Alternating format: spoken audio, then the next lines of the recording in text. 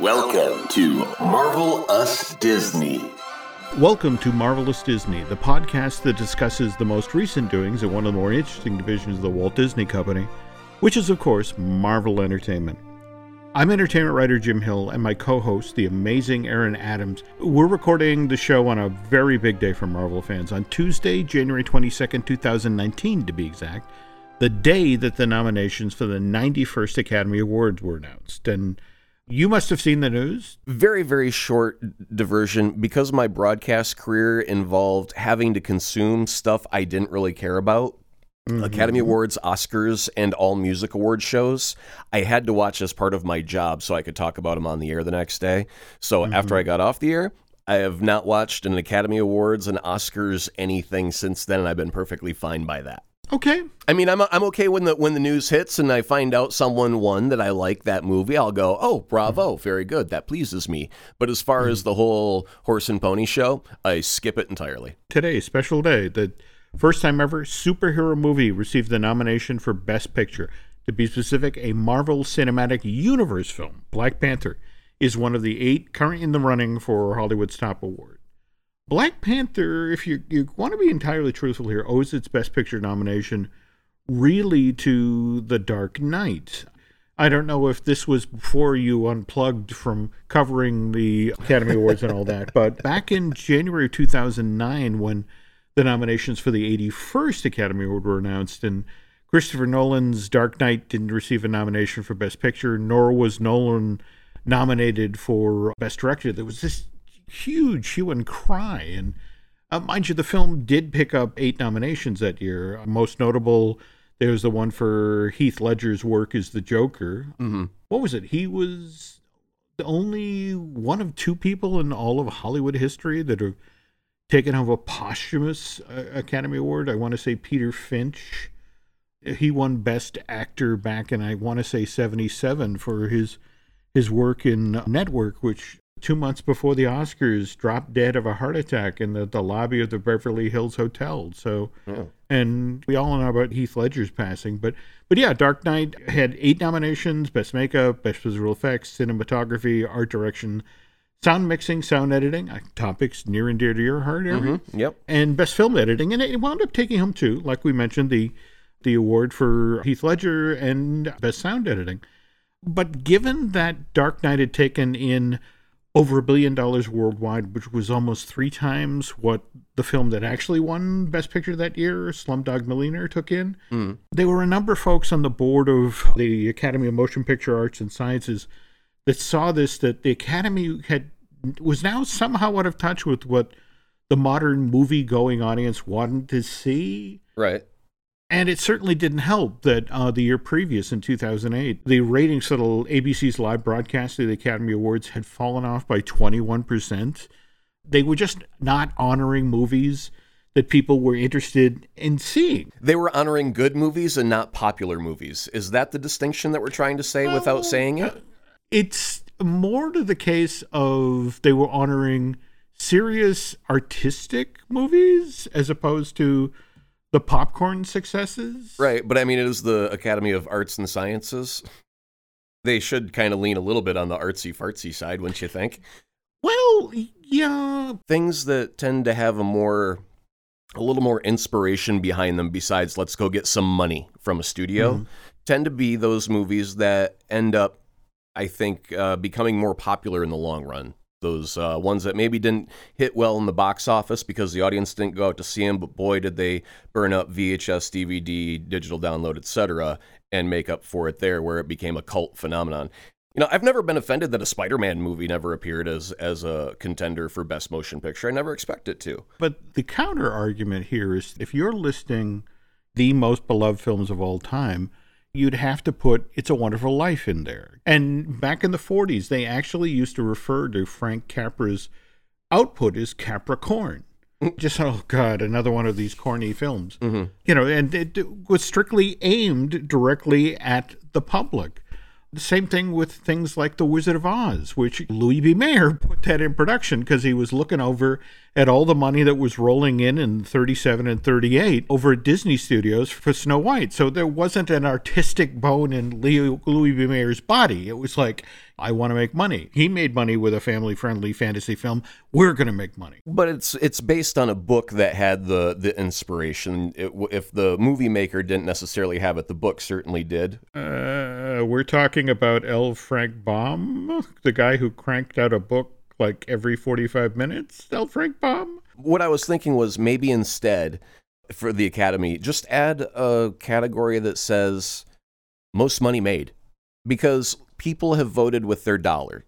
If this movie made the most money, the general audience has voted with their $15 or whatever and said, this is the best movie of the year, popular-wise. Generally, popcorn shoveling, it doesn't have to have a brain, it doesn't have to be special, it just has to make the most money.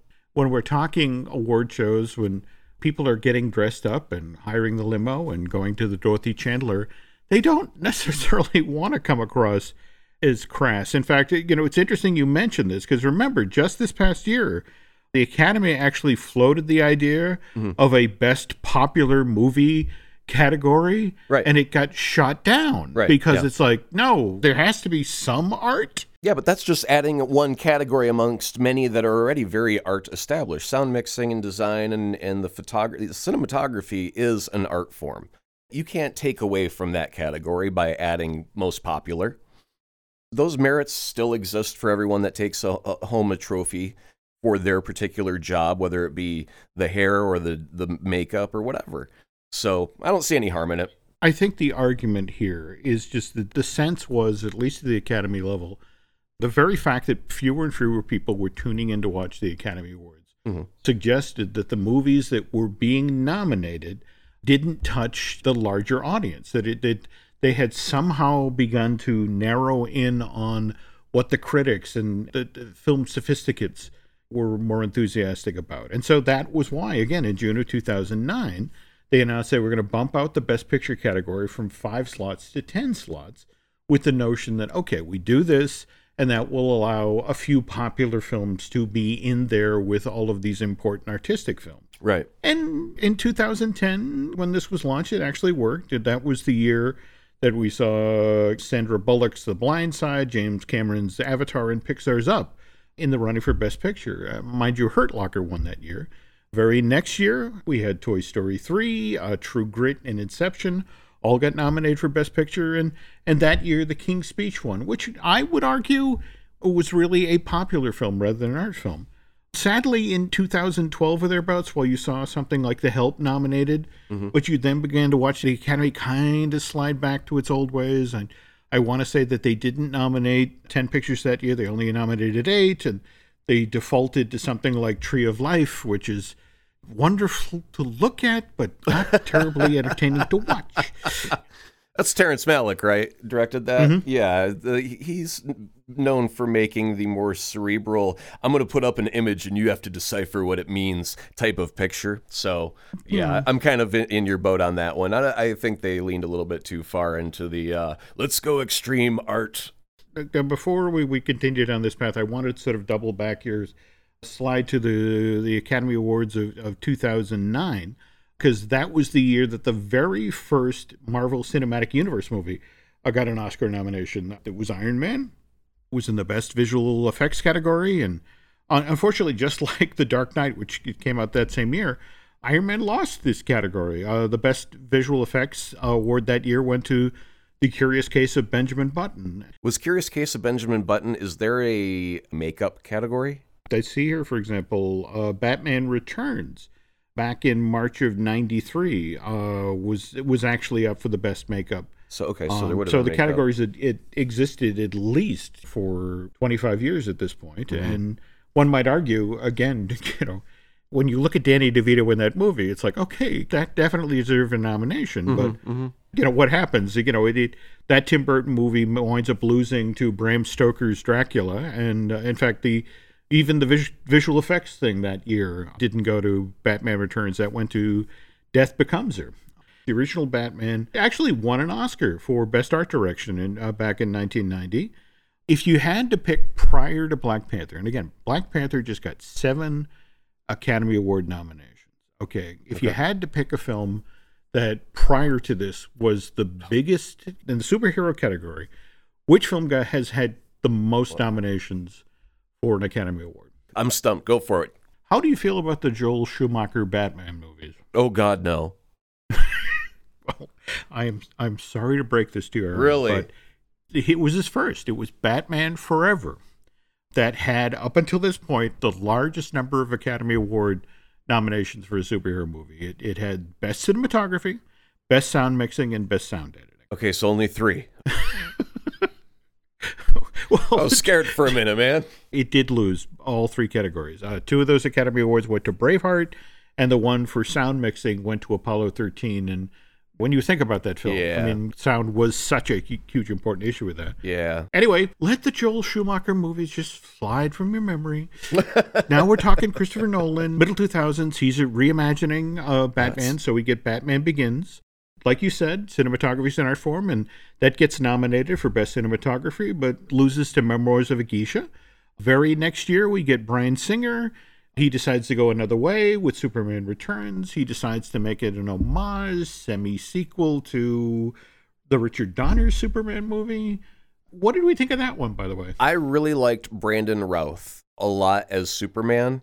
I think if people tend to gripe about that movie, they're more story complaints more than Superman portrayal complaints, because he didn't imitate anything that was done by Christopher Reeves earlier in the movies, but he sure did embody Christopher Reeves in a way that was very appropriate. It kept, like, if you wanted to believe there was continuity between those movies and this movie, you could, because it had that feel. And when you jump ahead to something like what was done with the most recent Superman movie a few years back, that was a little bit darker and had a little bit more angst and et cetera, et cetera. And you could not compare that to the Christopher Reeves movie and say that's a direct sequel. That's its own thing. So I like that connective tissue that they tried to keep. And yeah, I really enjoyed it. Cool. No, I have to agree. I think you nailed it. The Brandon Routh and the Christopher Reeve thing. They were both sincere and believable in that role. And that's a tough role. So Superman Returns is nominated for Best Visual Effects and ends up losing to Disney. That was the year Pirates of the Caribbean Dead Man's Chest, and it was like nobody could get past Davy Jones. And we need to get back to talking about Marvel here. So we talked about Iron Man, and of course, just like Superman Returns, there was an Iron Man 2. 2011, they're having the Academy Awards at the Dolby Theater. Unfortunately, Iron Man 2 loses to Inception, but what's kind of cool for Marvel fans is that it's Robert Downey Jr. coming out on stage with Jude Law. They come out on stage together to present the Visual Effects Award. And we jump ahead 2 years now to February 2013, 85th Academy Awards, and now it's Marvel's The Avengers' turn to get nominated for Best Visual Effects. And again, it winds up losing to Life of Pi. Now, you got to see that, right? I didn't. I was very, very interested in seeing it, and then I've got such a long list of movies to watch that eventually some things end up slipping by, and I just end up moving on, and years later I go, oh, I forgot. I was going to watch that and never got around to it, and that's one of those movies. Okay, same thing here. Okay. Right, I've seen all the extra features. I've seen the wonderful green screen work and, how they did the tiger and all that, and it's like, at some point, I really have to watch this movie. But I did watch the Academy Awards that year, and what was kind of cool about when it came time to present the Visual Effects Award, this time it's not just Robert Downey Jr. out on stage. It's Chris Evans, Samuel Jackson, Jeremy Renner, Mark Ruffalo. So it's literally Avengers Assemble. Right. But they don't win. And the Marvel Cinematic Universe losing streak just continues. 2014, that's when Iron Man 3 gets nominated, but it loses to Gravity. 2015, now, first time ever, we have 3 Marvel movies nominated for Best Visual Effects. We've got X-Men, Days of Future Past, Captain America, The Winter Soldier, and Guardians of the Galaxy. And The theory is because these three Marvel properties split the vote. Marvel fans who worked in the industry didn't know quite which film to get behind. Christopher Nolan's Interstellar takes home the award. Well, that's the first time that they visually, or supposedly accurately visually represented a black hole in film, and they actually got a physicist to draw up the models of that. And so for anything, I would say, okay, I'll get behind the Interstellar vote, even though I'm a fan of, Marvel movies. And again, it's because I never expect a superhero movie to win these things, ever, for any reason. But interesting you say that. Guardians that year actually picked up a second Academy Award nomination, and that was for best hair or best makeup and hairstyling. And when you look at Drax, and Gamora, it's hard to, it's like, okay, yeah, I could see why that would be in the running. But really, if we're talking about 2015 from a superhero point of view, I think the weirdest part is what film took home 4 of the top awards that year. Birdman. It took home Best Picture, Best Director, Original Screenplay, Best Cinematographer, and here's this black comedy where Michael Keaton is playing a faded Hollywood actor who's best known for playing a superhero and who's now trying to mount a thing on Broadway 15 months after he signs to play the Vulture in Spider-Man Homecoming. It's just sort of like, it's kind of a snake eating its tail. Right. And you have to wonder, did the folks at Marvel, they're watching the Academy Awards and go, oh, he'd be good for Vulture. Because, the very next year, Brie Larson wins, the Best Actress Award for the role she played in Room. And 4 months after that, Marvel announces out ahead of San Diego Comic-Con that Larson is their top choice for Carol Danvers. There were all these old stories about how Walt Disney used to do this. He'd literally sit at home and cast out of the TV guide. It's like, well, that Dick Van Dyke guy seems nice. Let's bring him in. And, right. It's just kind of the notion of, is that what Kevin Feige's doing? Sitting there watching the Academy Awards with a yellow legal pad? Like, yep, okay, contact Michael Keaton. Yeah, he's probably got all of their agents on speed dial, so like as soon as the award drops, he just hits send with a little offer with, dollar signs and money bags and a superhero symbol after that. And they're like, oh, apparently you got an offer to play the new X-Men. Could be. We were just talking about makeup and hairstyling. And if you think about the number of DC Cinematic Universe films that didn't win any awards, and when you think about all the stories we heard about the production difficulties on Suicide Squad and the reshoots and all that, that's the movie that finally wins an Oscar. That's the one that gets best makeup and hairstyling. Whereas just the other night, I was watching Doctor Strange, those amazing scenes where the buildings sort of fold in on one another in sort of an Escher kind of way. Yeah. And so, of course, it makes sense that would be nominated for best visual effects. But what does it end up losing to? But Jon Favreau's Jungle Book, which nobody knows how to describe these things, because it's like you got a live kid in it appearing alongside of a CG bear and a panther. Is it a remake? Is it a reboot? Is it live action? Is it CG? Aaron, somebody's got to make up a name for this category. If they just say it's live action, because most big movies today, like Transformers, there's nothing real about Transformers. That's mostly CG. Like, if you're talking about the actual Transformers cast that are not human, there's nothing there but CG. So it's a live action movie. That's the way that we think of it. So in Disney, if they're going to go to a place, an actual location or a set, and film a human and then add a CG character in alongside of it, that's always kind of qualified as live action as long as we've been adding CG in the movie. Tron is considered live action, isn't it? And most of that was actually hand animated. It's got very little computer stuff in it. It's more people that were hand drawing over film cells. I'm told that Disney's really fretting this out ahead of Jon Favreau's version of Lion King. Because again, there are no live actors in this. There's no humans in The Lion King. Did they film any plates, like in Africa or anything for it?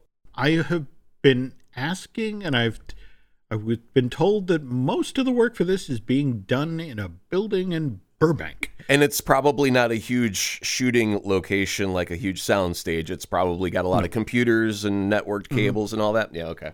Okay, so Jungle Book is a Panther character, so that brings us back to Black Panther. And it's hard not to notice that out of 4 of the 7 categories that Black Panther is nominated in, a production design, costume design, original score, and original song, these 4 are the exact same categories that Mary Poppins Returns has received Academy Award nominations in. And I was earlier today talking with friends who were at Disney Studios, and there's actually a certain level of concern here. I mean, they understand that Black Panther's an event movie, once in a lifetime kind of a thing, and has some momentum behind it. But the way the Academy Awards work is that, there are these blocks of people who work for Disney or are associated with Disney who can be expected to vote for a Disney film when it comes up for nomination. And in this situation where you have 2 very high-profile films made by the same studio, the vote will split. And without a solid voting block behind one particular film, either Mary Poppins Returns or Black Panther, well, that's probably going to allow another film to walk off with the Academy Award in these 4 categories. And curiously, Black Panther didn't receive a nomination for Best Visual Effects, though 3 other Disney-produced films, Christopher Robin's Solo Story and Avengers Infinity Wars, did. And if this traditional Disney voting block splits, that probably means either Steven Spielberg's Ready Player One or Universal Pictures' Neil Armstrong biopic, First Man, is going to take him the visual effects Oscar. Well, just wait until Disney acquires Fox entirely, because, boy, it's going to get complicated on who they're going to vote for. They just might as well change it to the Academy Awards for Disney-owned companies and spin off their own little award show for just them. And they can fight about which Disney thing made the most money. Was it a Marvel thing, a Fox thing, a Disney thing proper? And then we can have everybody else Academy Awards where everybody else can try and fight over the scraps. Well, I don't know if I'm quite that cynical, but... Was that a cynical attitude? I'm sorry. Speaking of other Disney-related things, we've got on the animation side, what with Incredibles 2 and Ralph Breaks the Internet, both nominated for Best Animated Feature this year. Again, worried about a split, which, as a Marvel fan, that means, it's entirely possible that Spider-Man Into the Spider-Verse is going to take advantage of that and be Sony Pictures Animation first ever Academy Award winner for Best Animated Feature. What's kind of funny is when I talked with folks there today, they were like, oh no, we're worried that because Sony is a major, just like Pixar's a major and Disney's a major, that what if the Academy's in a we don't want to help the big guys mode? Maybe Wes Anderson's Isle of Dogs is going to take home the Best Animated Feature this year. Isle of Dogs was weird. Yes, it was weird, but it's stop motion, and that means a lot of people are moving tiny little dog amateurs. I get the work behind it is enormous. I mean, that's like a labor of love type of move to decide to make something stop motion, and I'm totally for it. I love the actual look of it, but just the whole story of it, it was incredibly more Wes Anderson weird than I was expecting. Well, I expect him to be odd, but man, it was a little bit further than I was expecting him to go. But as long as people enjoyed it, those of us who've seen Grand Budapest and all the others understand what you're saying. It's just sort of like there's out there and then there's out there. Before I forget here, last year at the Academy Awards, first time ever, we had the screenplay for a superhero movie, Logan, was nominated for Best Adapted Screenplay and didn't win. It lost to Call Me By Your Name. And of course, last year, once again, we had another Marvel Cinematic Universe movie come up for Best Visual Effects. That was Guardians of the Galaxy Volume 2, which Ego the Planet, hard to argue that, but It lost to Blade Runner. Which I'm behind that one as well. I really liked Blade Runner. And for some reason, just like Blade Runner didn't do well in theaters, but I think that later on, years from now, it'll be one of those things where everyone's like, oh yeah, I always love Blade Runner 2049. It's going to be one of those slow build movies. Well, yes, but let's remember about the original Blade Runner. Yeah, it didn't do dirt. How many different versions are there there's now? Four. Oh, okay. I think I've made it through 2 of them. It's worth doing the education to go through all 4. Otherwise, you're not a true fan. Peer pressure. Here, smoke this. Okay. All right. Anyway, to bring this full circle here, folks. So We've talked about 5 of the nominations for Black Panther, but the last 2 are the ones that are very near and dear to Aaron's heart here, and that, of course, is sound editing and sound mixing. And speaking of sound, you have spent quite the amount of time over the last couple of weeks pulling together a pretty special feature for the show here, one that looks at the way music and sound is used in the Marvel Cinematic Universe. I did, and I discovered a couple of things that I did not expect. We had a discussion about, hey, let's talk about the music. And I was like, yeah, and I started telling you, I'm going to grab music from this and that because they're obviously pulling from this movie. And it turns out they weren't pulling from the movies I thought they were pulling from. Yeah. Okay. Well, I am definitely looking forward to this, and we'll get into this in greater detail in the second half of the show, but first, quick commercial break.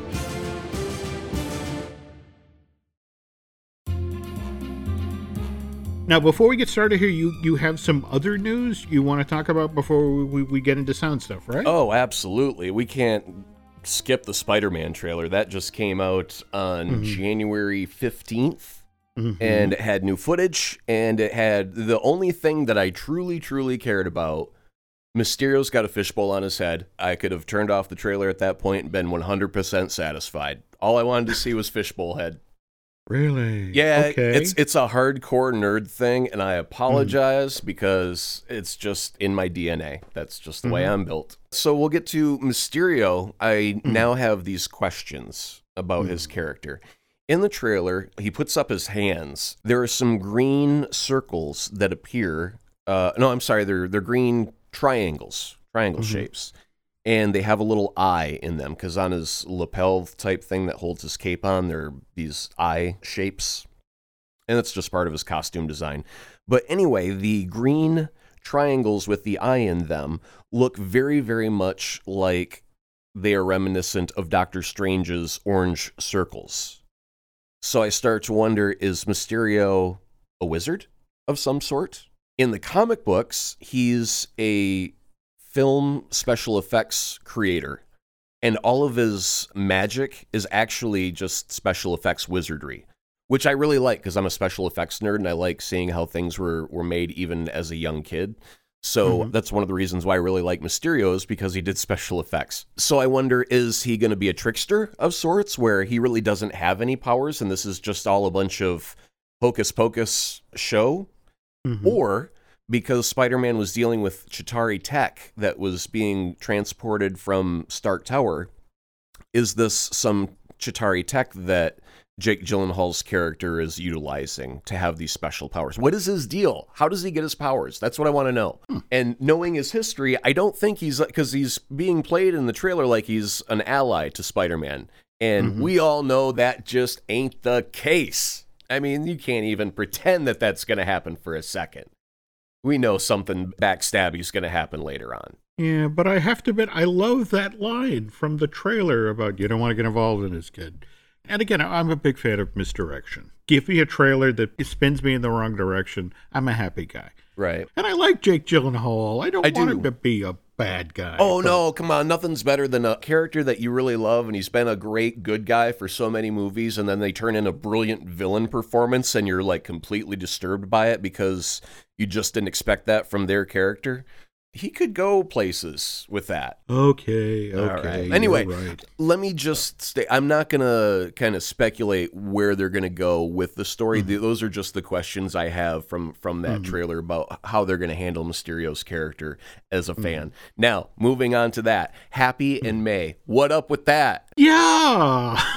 Jim, what up with that? Help me out. Is he? No, is he actually, in May? the very thing you were talking about earlier, I like moments with characters that I know that kind of rock me back on my heels. And the notion of Happy in May, what are dating, our thing? I don't know, but just sort of, how could you not love Tom Holland's reaction? Right.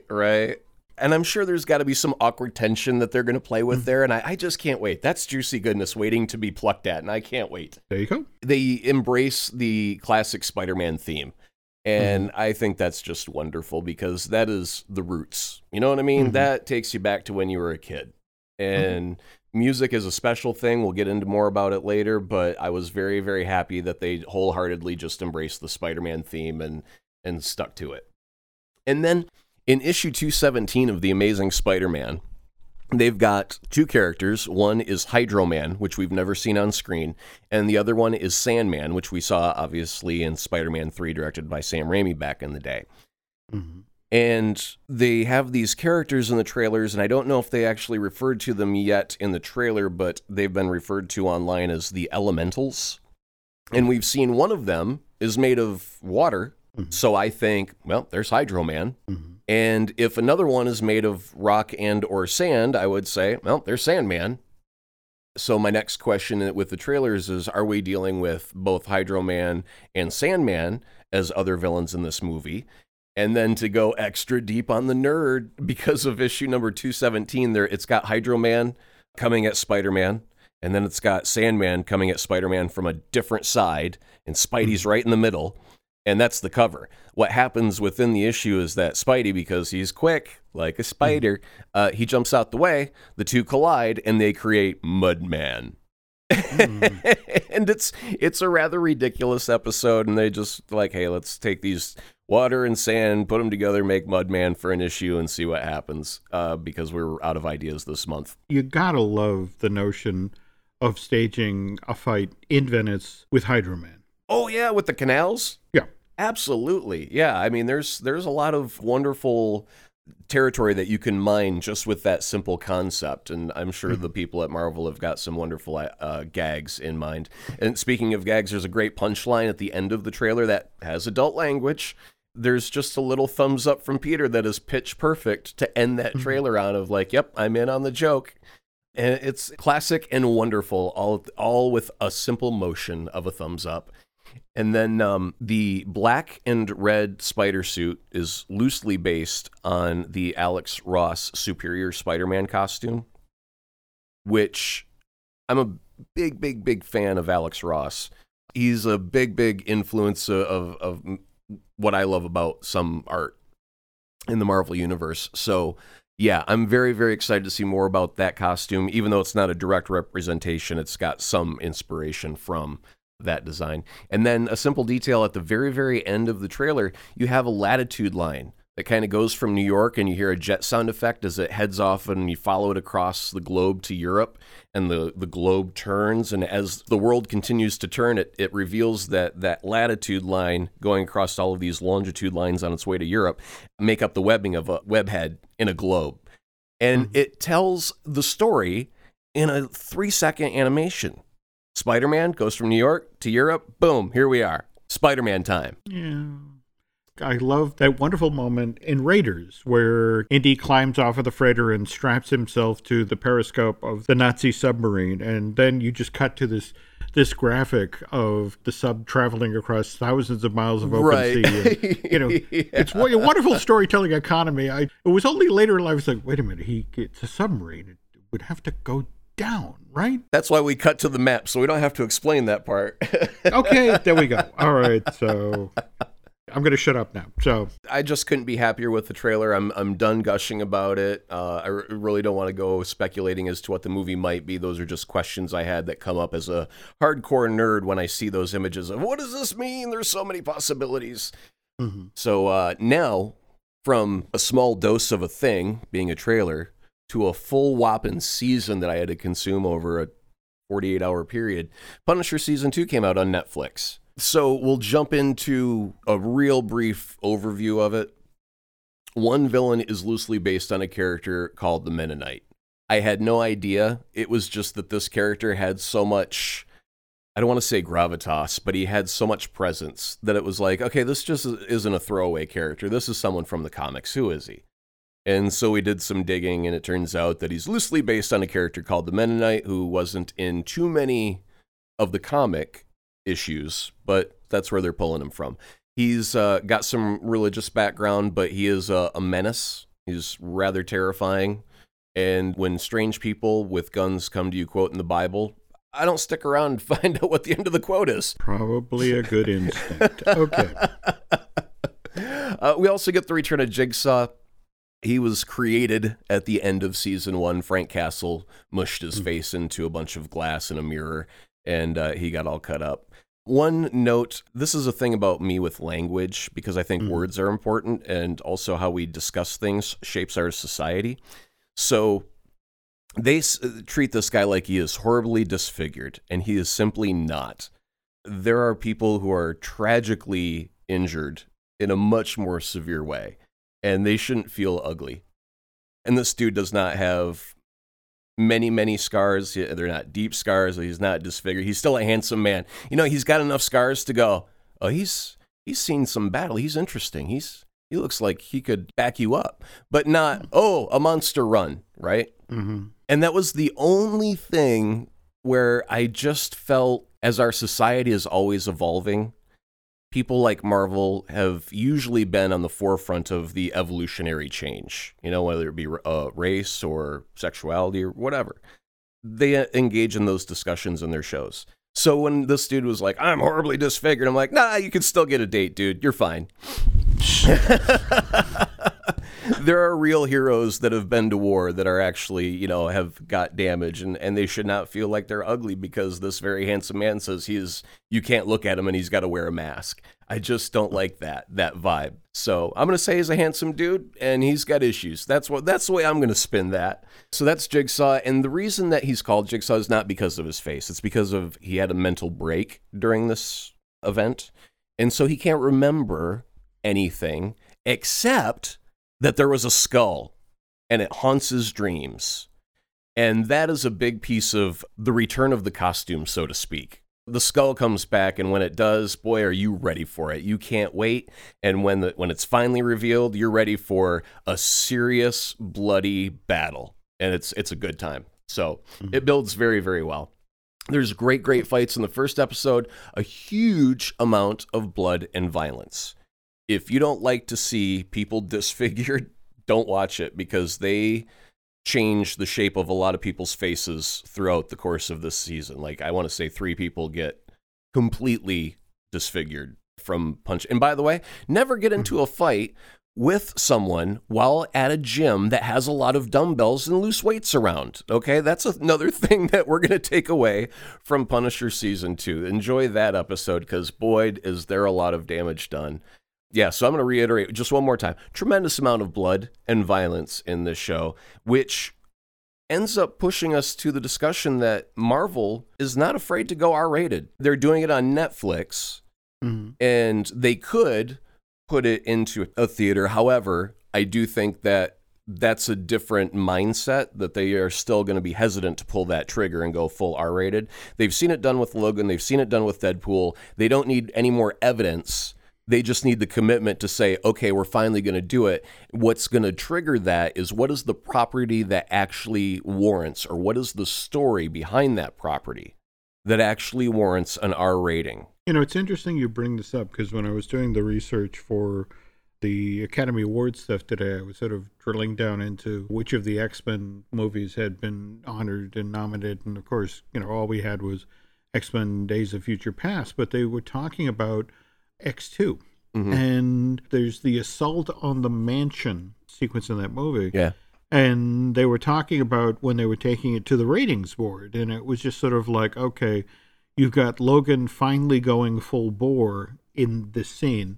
Lose the blood. Yeah, no, that's exactly it. They had to make several rather decisive cuts in order to keep this in the PG-13 window, because again, that's what gets you your largest possible audience. But after the first film, they were really anxious to finally let Logan cut loose, and it was just sort of like, no, we're going to need a kinder, gentler Wolverine here if we're going to get the rating we want. Yeah. So overall, in this season 2 of Punisher, you've got Jigsaw as a villain on one side, you've got the Mennonite as a villain on the other, and you've got Frank square in the middle. They're not teaming up to take him down. They've got both their own separate agendas, which is almost kind of a fresh thing, because usually it's always a bad guy teaming up with another bad guy. And so it was nice to have them coming for 2 different reasons from 2 different angles that Frank had to deal with separately, but at the same time. Beyond that, they also do have a discussion, because Marvel is aware vigilantism is not the right thing to do in society. So they do dedicate an episode, not an entire episode, but there is an episode that has a good chunk of it devoted to the discussion of vigilantism, good or bad. And then two people discuss their viewpoints about the pros and cons. Mm-hmm. And then during this second season, I was wondering, how can Frank Castle keep being captured by the police with such a high body count behind him? And he keeps getting let go. And there's seriously, spoiler warning, a line that says, "Why don't you just let me go and be what I'm meant to be?" And they let him go. So every once in a while, I do enjoy a good violent program. I'm not a bloodthirsty human by any means. Mm-hmm. But when I like to watch entertainment, there's several different varieties of things that you tend to like. And every once in a while, I do like to just watch something like The Punisher that is just mean and gritty and violent and has a lot of blood and has a lot of people appearing to be severely injured in these massive brawls. And you just cringe and go, oh man, that's just brutal. But that's the character. That's what he's, meant to be, a wrecking ball that just destroys people. They had a Punisher video game back in the day where it was just different ways of torturing people. Seriously, it was, here's 5 different things in the room that you can hurt this guy with to make him give you the information. Which one looks the most painful? Yeah. Okay. So it's true to the character. So that's that on The Punisher. So now we'll get on to our sound bit. Before we do the actual Marvel music, we're going to do a quick primer because I'm pretty aware that not everybody in the world is a music major. And I'm not a music major by any circumstances, but I do work with sound a lot. So we'll just cover a couple of basic things overall. When you're dealing with themes, instrumentation is a big role in that. So when you're trying to do something that conveys tension, you can use strings, like, a violin, a cello, pianos, and a heavier woodwind, like an oboe or a big sax or something like that, can make some of those sounds of tension. And you do that by being in a minor key, because minor keys are either sad, they make you just feel kind of, aw. Beatles' Hey Jude and John Lennon's Imagine are written in a minor key. They just have that kind of melancholy, sad, wistful type of sound to them. So I'm going to play something here that's built primarily of strings and there's going to be some brass in it to support it and give it some weight, but this is in a minor key and it's about creating tension.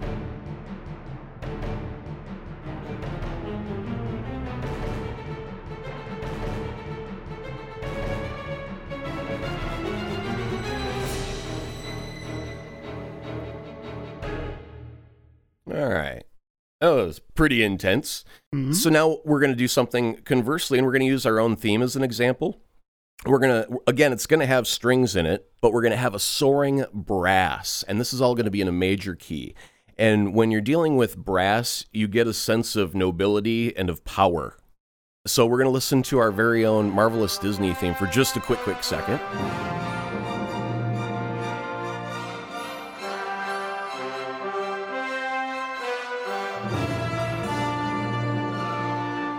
That's very noble, don't you think, Jim? Build the Cape of the Crown. Exactly. Now, yes. we're going to compare this to the Avengers theme that usually rolls over the Marvel tag. Again, starting off with some strings, and we're going to build up into some brass.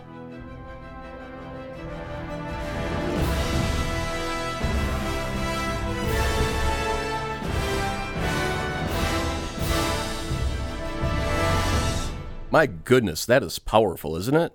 Heroes are coming. When you hear that, heroes are coming. That's what that means. And then we're going to look at, for just another reason that will be apparent in just a second, when you deal with primarily drums, chanting, or something like a solo wooden flute, it usually conjures up something tribal, a more primitive culture. So we're going to listen to something like that.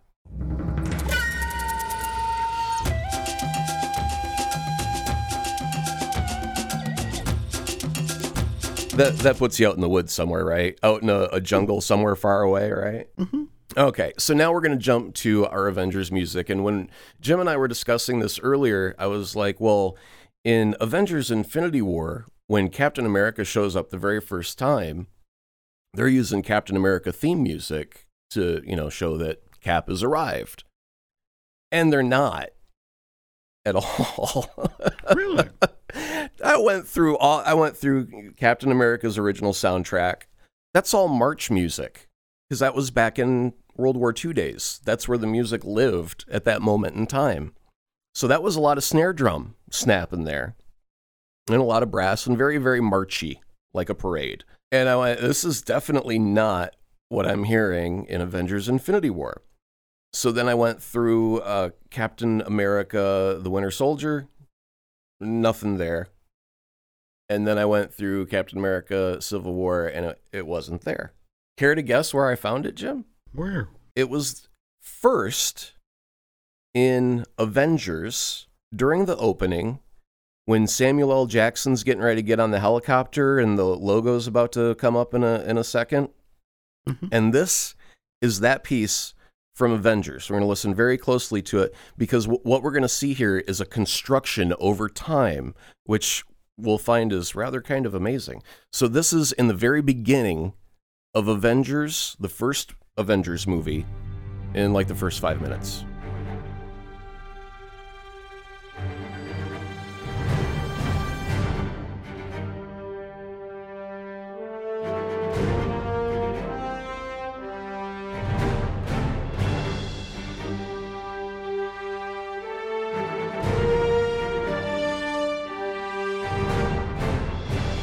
So we're finding that that's got some percussive beats to it, some drums behind it, and some strings that are making the dun-dun-dun, dun-dun-dun. And then you've got some brass that's rather slow, holding a tone above that, but it hasn't fully formed yet. So now, the next time that piece of music appears is at the end when they run the credits.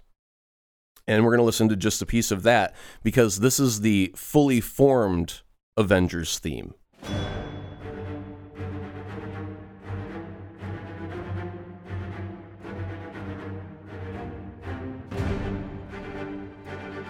So far, it's all the same, but it's about to change here.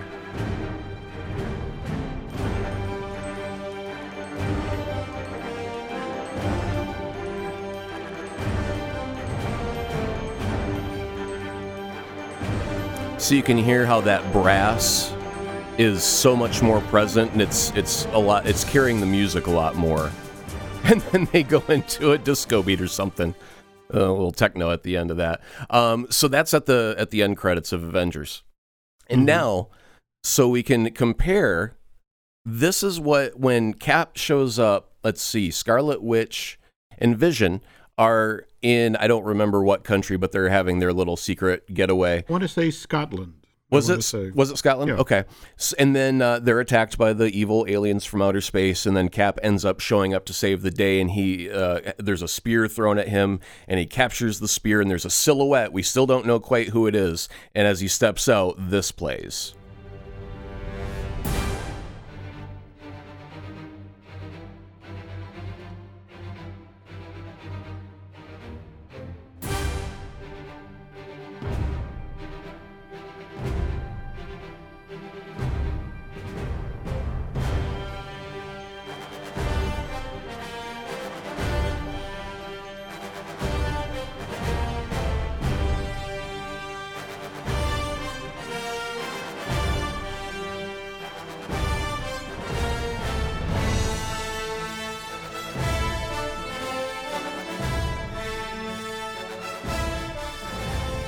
And at that point is where the music takes off and changes from the original Avengers theme and carries on with what's happening on the screen. Mm-hmm. So they're only using a portion of the music, but it is the full Avengers theme. The whole time I was thinking, oh, that was from Captain America Civil War.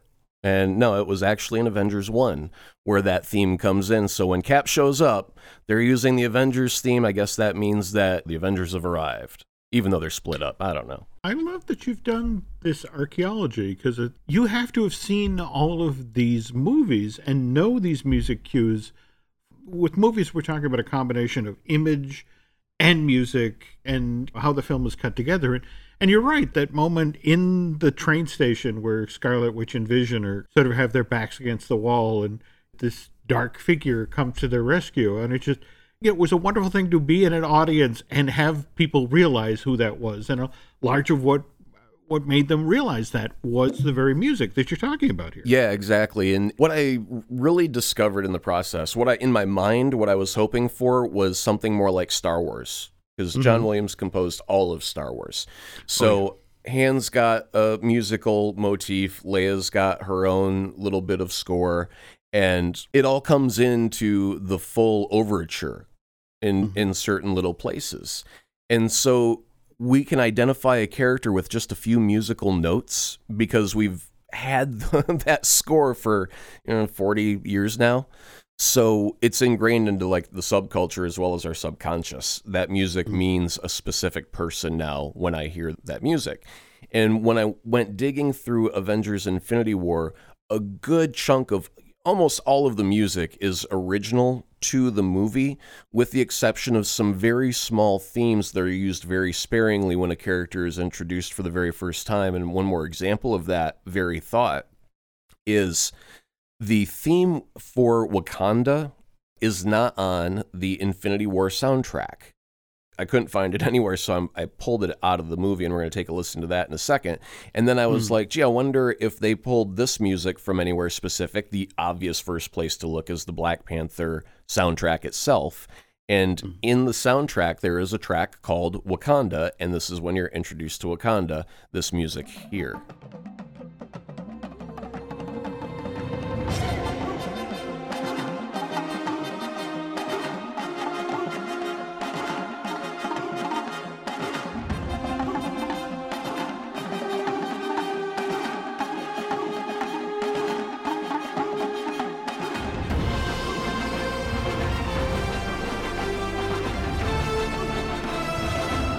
We're hearing a lot of drums.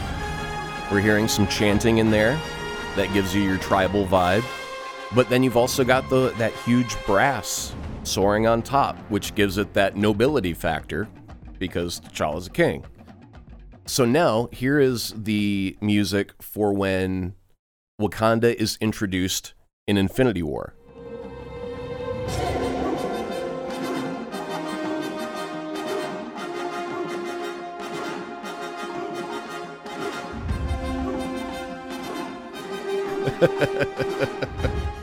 It is the exact same. It doesn't start off with the longer intro. It just cuts right to the drums and the horns and the meat of that. So yeah, they lifted directly from the Black Panther movie, that little piece of music specifically for the reintroduction to Wakanda there.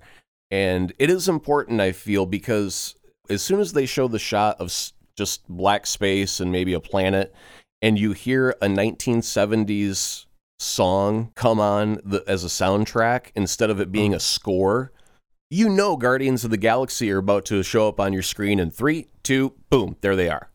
And those are the things that I've found about Infinity Wars. It's a very challenging balancing act because you've got themes from Wakanda, which is, got some African inspiration in the music. You've got these more traditional themes that you've built for Avengers years ago. And by the way, Alan Silvestri was the composer for the original Avengers, Captain America, the first Avenger, Infinity War, and he's also doing Endgame as well. But he was pulling music, from other people's work because it belonged there. That was what signifies that character. And so I am glad to see some of that continuity throughout the movies. And so as we get ready for Endgame in just a few short months now, I'm going to be very excited to listen to the score and see how, if you were to take the Avengers theme and play it in a minor key, that's an Avenger getting killed, and you're going to get sad, and you're not going to know why. And it's because the Avengers music, but this is just a little bit different. There's like a note or two that aren't hitting the register quite right, and it's going to be a flat half a step, and you're going to get sad, and you're just not going to know why you're crying a little bit harder than you should be. And that's going to be because they've played that in a different key and made it the sad key. And boy, I'm almost afraid for what the music's going to do to me, as well as the visuals, because if there's going to be some heavy sacrifices, the music is going to back it up. Oh, no doubt. I have to tell you, I have been an Alan Silvestri fan since, I think, the first time he really came on my radar was Who Framed Roger Rabbit. And in fact, it's so funny. You talk about a minor key and things that make you cry without you understanding why. There's this wonderful scene in the movie where it's just Eddie Valiant in his office, and he's developed photographs of Jessica Rabbit and Marvin Acme. And as he's going through the photos, he's borrowed this camera from Dolores, the woman he used to date. And he then gets these photographs of his brother, and he and Dolores at the beach. And there's not a word said in this scene, and the camera moves around the desk, and you get from the scrapbooks he has on the table and the photographs there, the entire sweep of Eddie's career, but he becomes a full character that you sympathize with, that you're suddenly in his corner in the scene. And honestly, again, Aaron, 99% of the reason you're in his corner is what Alan Silvestri did with the music in that scene. Right. And the man has a gift for reinforcing the cinematic form. There's no other way to describe it. And you can hear the 3 notes that start the Back to the Future theme, and you know immediately what film world you're in. Right. Well, I think that really great composers think of it as a language, because you have a moment where you just mentioned there's no dialogue. It's a shot, and you can't have the really crummy voiceover going, he is sad. And so they have to express through music what they think that character should be feeling, and really to reinforce that emotion at that moment. And it's such an art form, just like a brush stroke is to a painting. These guys with a scribble of a note can create teardrops from a human. And that's a real magical type of art form that sometimes get overlooked when a general audience goes into a theater and they see a great movie and they go, tremendous action, and I cried. But then they really don't think about the music that supported those moments that made them cry just a little bit harder than what they would have been had there been no score there to back that moment up. So it's an important component, and I'm glad that we got to take a moment to actually take a deeper look at it as an element of a future film coming up that we're very excited about, that doesn't require us speculating as to what's going to happen. It's just take a look at the music, listen a little bit more while you're in the theater, and soak that up during that moment. Well, thank you again for doing this. I know this took a lot of work and a lot of searching out. I mean, just your various quests for chasing down Cap's theme, and where you thought you heard it versus where it actually was. Yeah, it was going to be a 5-minute search. Turned out 2 days later, it was in Avengers, you sons of guns. Okay. Well, thank you again for doing this. No problem. It was great fun, and I'd love going forward if we could circle back on this idea. Because again, I have such a love of how music makes you feel things in films. Yeah. In ways that sometimes we really don't understand. And as you were referring to, the minor key, sort of like, I don't know why I need Kleenex right now, but I need Kleenex right now. Anyway, folks, thanks again for listening to Marvelous Disney. And by the way, Aaron is a very busy guy because he edits all of the shows we do here at the Jim Hill Media Podcast Network. So you're editing the Disney Dish Show I do with Len Testa. You're editing the Looking at Lucasfilm I do with Dan Z. You're editing the Fine Tuning I do with Drew Taylor. Likewise, Universal Joint with Dustin Fuse. I have heard every podcast you have ever recorded for almost the last 3 years. Oh, dear Lord. So you're going to show up someday and murder me in my bed. That's right? Stop talking, you idiot. All right, speaking of stop talking, very long show, though, but thanks for listening, sticking with us tonight, folks. And Aaron and I will be back soon with another Marvelous Disney podcast. More Marvelous Disney will be coming soon. In the meantime, check out one of the other great shows found only on the Jim Hill Media Network.